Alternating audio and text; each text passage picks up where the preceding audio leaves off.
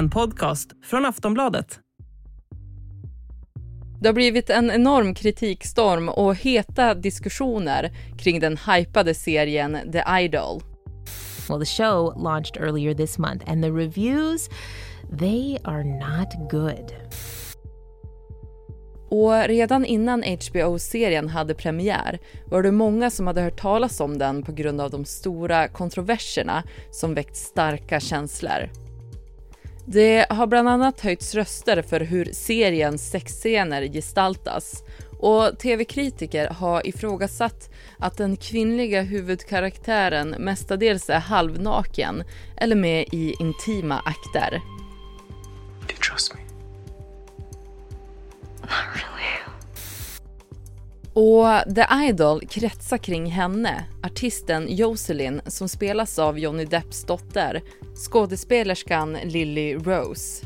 I serien försöker hon återuppta platsen som USAs största och hetaste popstjärna efter ett nervöst sammanbrott. Men sen möter hon nattklubbsägaren Tedros som porträtteras av superartisten The Weeknd. Och deras intensiva relation med manipulering och våldsamt sex börjar. What does that mean he's taken over the house? He's brainwashed her. Efter premiärvisningen på filmfestivalen i Cannes i maj så kom sågningarna. De flesta recensenterna kritiserade serien brutalt med låga betyg och menar att den är för klyschig och pornografisk. Critic Robert Daniels called it crude, gross, and sexist, and the Times UK wrote, "It's not in on the joke, it is the joke." Och tidigare under året har det rapporterats om problem inom produktionen. Men Lily-Rose Depp har nu i efterhand sagt att det inte har varit några konstigheter och att hon varken har känt sig objektifierad eller utnyttjad under inspelningen. Yeah, it wasn't reflective at all of my experience shooting the show. Så vad är det med sexscenerna som har väckt sån kritik? Hur skildras egentligen karaktärernas relation? Och hur kan diskussionen kring The Idol påverka kommande serier och filmer från Hollywood? Det ska vi snacka om i dagens avsnitt av Aftonbladet Daily. Jag heter Ellen Lundström. Och jag har med mig Karolina Fjellborg som är tv-kritiker här på Aftonbladet. Och du Karolina, du har ju själv sett serien. Vad gav den dig för intryck? Ja, alltså jag önskar faktiskt att jag kunde tycka någonting annorlunda än alla andra. Men den är ju verkligen hopplös. Jag hade väldigt stora förväntningar på den här serien. Den var håsad, det var väldigt bra namn. En lätt spännande tycker jag. Och också att det liksom kommer från HBO som ju är tv-världens crème de la crème. Sen kommer med recensionerna från förhandsvisningen i Cannes i våras. Och då började man ju inse att det här var en serie med problem. HBO skickade inte heller ut några förhandstittar till recensenter, vilket ju liksom är standard annars. Men jag blev ändå lite förvånad över liksom vilket totalt misslyckande den faktiskt blev. Den anstränger sig oerhört mycket för att chockera, men den är ju verkligen bara chockerande dålig. Den är forcerad, tråkig, känns porrskadad skulle jag säga snarare än sexig. Och Abel The Weeknd Tesfaye då, som gör den manliga huvudrollen, det är ju faktiskt det är en oerhört dålig insats av honom. Det är en roll han inte klarar av alls. Den hade krävt en betydligt bättre skådis. Ja, han spelar ju då Tedros mot då Jocelyn och de får ju då ett förhållande och Jocelyn spelas då av Lily-Rose Depp. Hur skulle du beskriva deras förhållande i serien? Ja, men alltså hon är ju då en popstjärna i kris. Hennes mamma har dött och hon har haft ett sammanbrott och sådär. Så att hon ska försöka göra en comeback och träffa då den här mystiska Tedros som...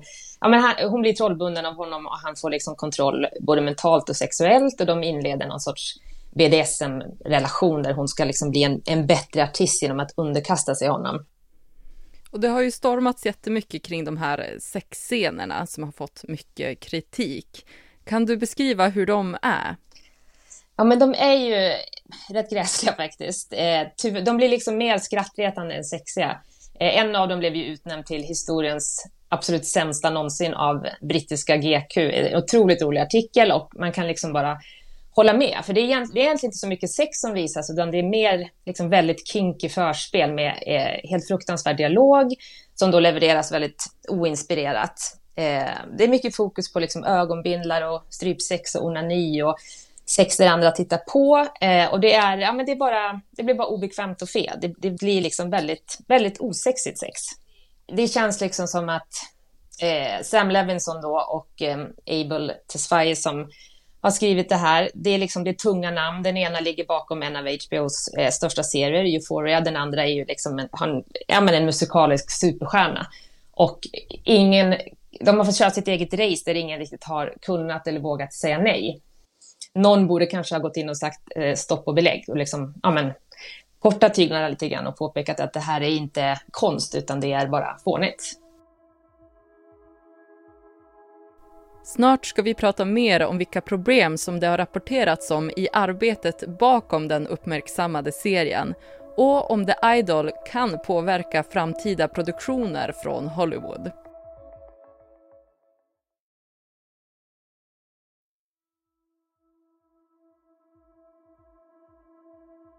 Serien The Idols produktion har varit igång under flera år och det verkar inte ha varit en jättesmärtfri process.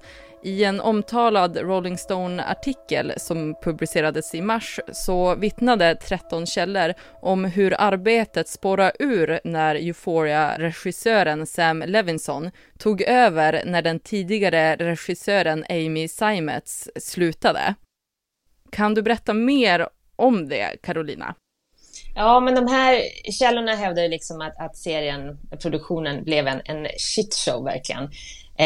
Att när Levinson tog över så blev det mer fokus på en liksom, ska man säga, förnedrande kärlekshistoria. Att det blev mycket mer sex, det blev mycket mer naket och att det liksom spårade ur och blev lite så här sexuell tortyrporr och lite grann som en manlig våldtäktsfantasi.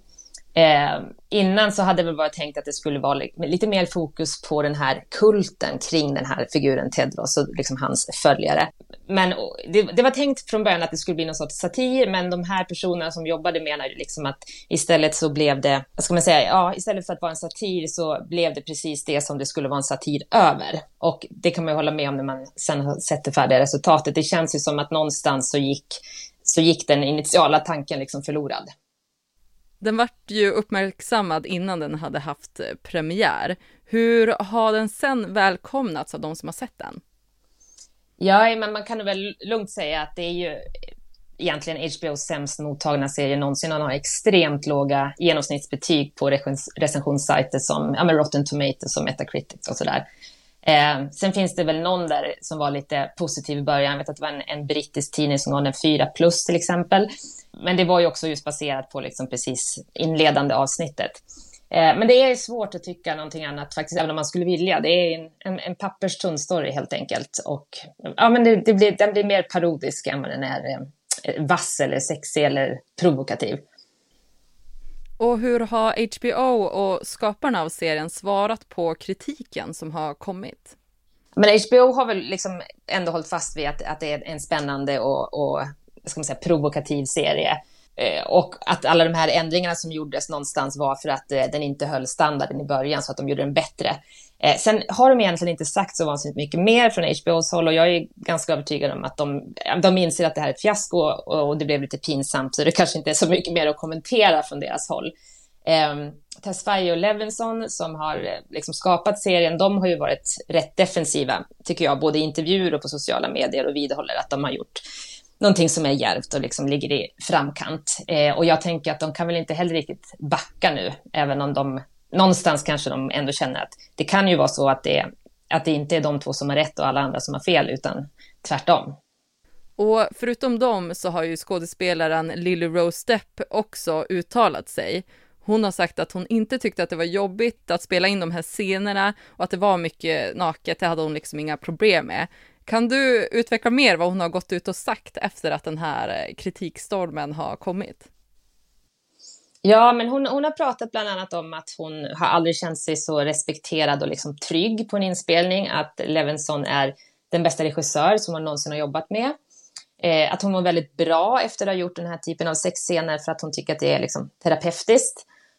Och hon menar väl också på att reaktionerna någonstans är liksom att men den bästa konsten är polariserande, så det är inte konstigt att folk reagerar lite sådär. Men, och jag förstår att hon vill inte framstå som något offer efter det här. Och precis som alla andra inblandade, hon kanske tycker att det är väldigt bra, eller så har hon också sett det färdiga resultatet och tänker att det är lite pajigt, men kanske inte gärna vill erkänna det. Jag vet inte. Utan bara kör på. Ja, jag tänker lite grann, vad ska man göra? Har man gjort det så har man gjort det. Då är det ju liksom, och att hon kände sig trygg på inspelning, så kan det ju mycket väl ha varit, även om inte alla andra gjorde det. Och på tal om de här sexscenerna, hur har de liksom förändrat tillvägagångssättet när det kommer till intima scener som spelas in i Hollywood efter Me Too? Jo, men sådana här intimitetskoordinatorer har ju blivit mer eller mindre standard. De kopplas in för att se till att alla skådespelare ska känna sig trygga och att allt blir liksom rätt, att det inte blir ovärdigt på något sätt. Nu behandlar man ju sexscener lite grann som stuntscener, och det finns rekvisita som plockas in som silikonattrappor, sådana där saker. Och det var HBO som egentligen började med att införa det här som praxis, och det gjorde de när de spelade in en serie som heter The Deuce. Och det var liksom strax efter att Me Too hade briserat. Så att de har ju varit väldigt noga med att ha såna här. Och nu, de driver ju med själva yrkesgruppen i The Idols första avsnitt. Så att nu har ju många av de här intimitetskoordinatorerna i Hollywood reagerat på att de liksom blir till ett skämt i den här serien.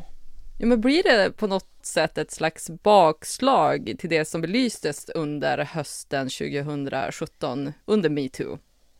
Ja, men både ja och nej egentligen. När man ser The Idols så känns det lite grann som att det är en serie som är gjord av någon som inte ens märkte att Me Too hände. Samtidigt som alla reaktioner på serien visar ju att det faktiskt har hänt ganska mycket. Att folk inte riktigt köper det här idag. Och jag tror liksom inte att exakt den här typen av serie är väl kanske ingenting som vare sig HBO eller någon annan kommer göra så det är jättesnart igen.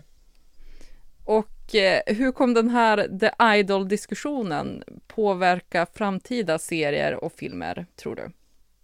Jag tänker att det lär väl främst handla om diskussioner om liksom själva sexscensbiten. Vilken typ av sexuellt innehåll funkar idag och vad funkar inte? Det har ju pratats mycket på sistone om att det av flera olika anledningar egentligen blir allt mindre sex i framförallt Hollywoodproduktioner, i filmer och sådär. Det har också pratats om att den erotiska thrillern som var stor på 80- och 90-talet är på väg tillbaks. Så just nu, jag tycker att det råder lite förvirring kring film och tv-sex överlag. Och jag tror att man behöver hitta ett sätt att liksom förena sexet och samtiden på. Så att det blir sexigt men inte risigt. Har du några tankar kring hur det skulle kunna göras? Jag tänker att det är jättesvårt.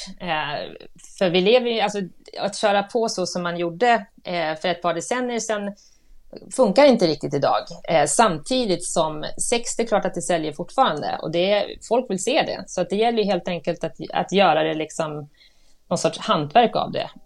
Och hitta liksom ett bra läge. Sist här, Aftonbladets tv-kritiker Karolina Fjellborg. Och du har lyssnat på Aftonbladet Daily. Jag heter Ellen Lundström.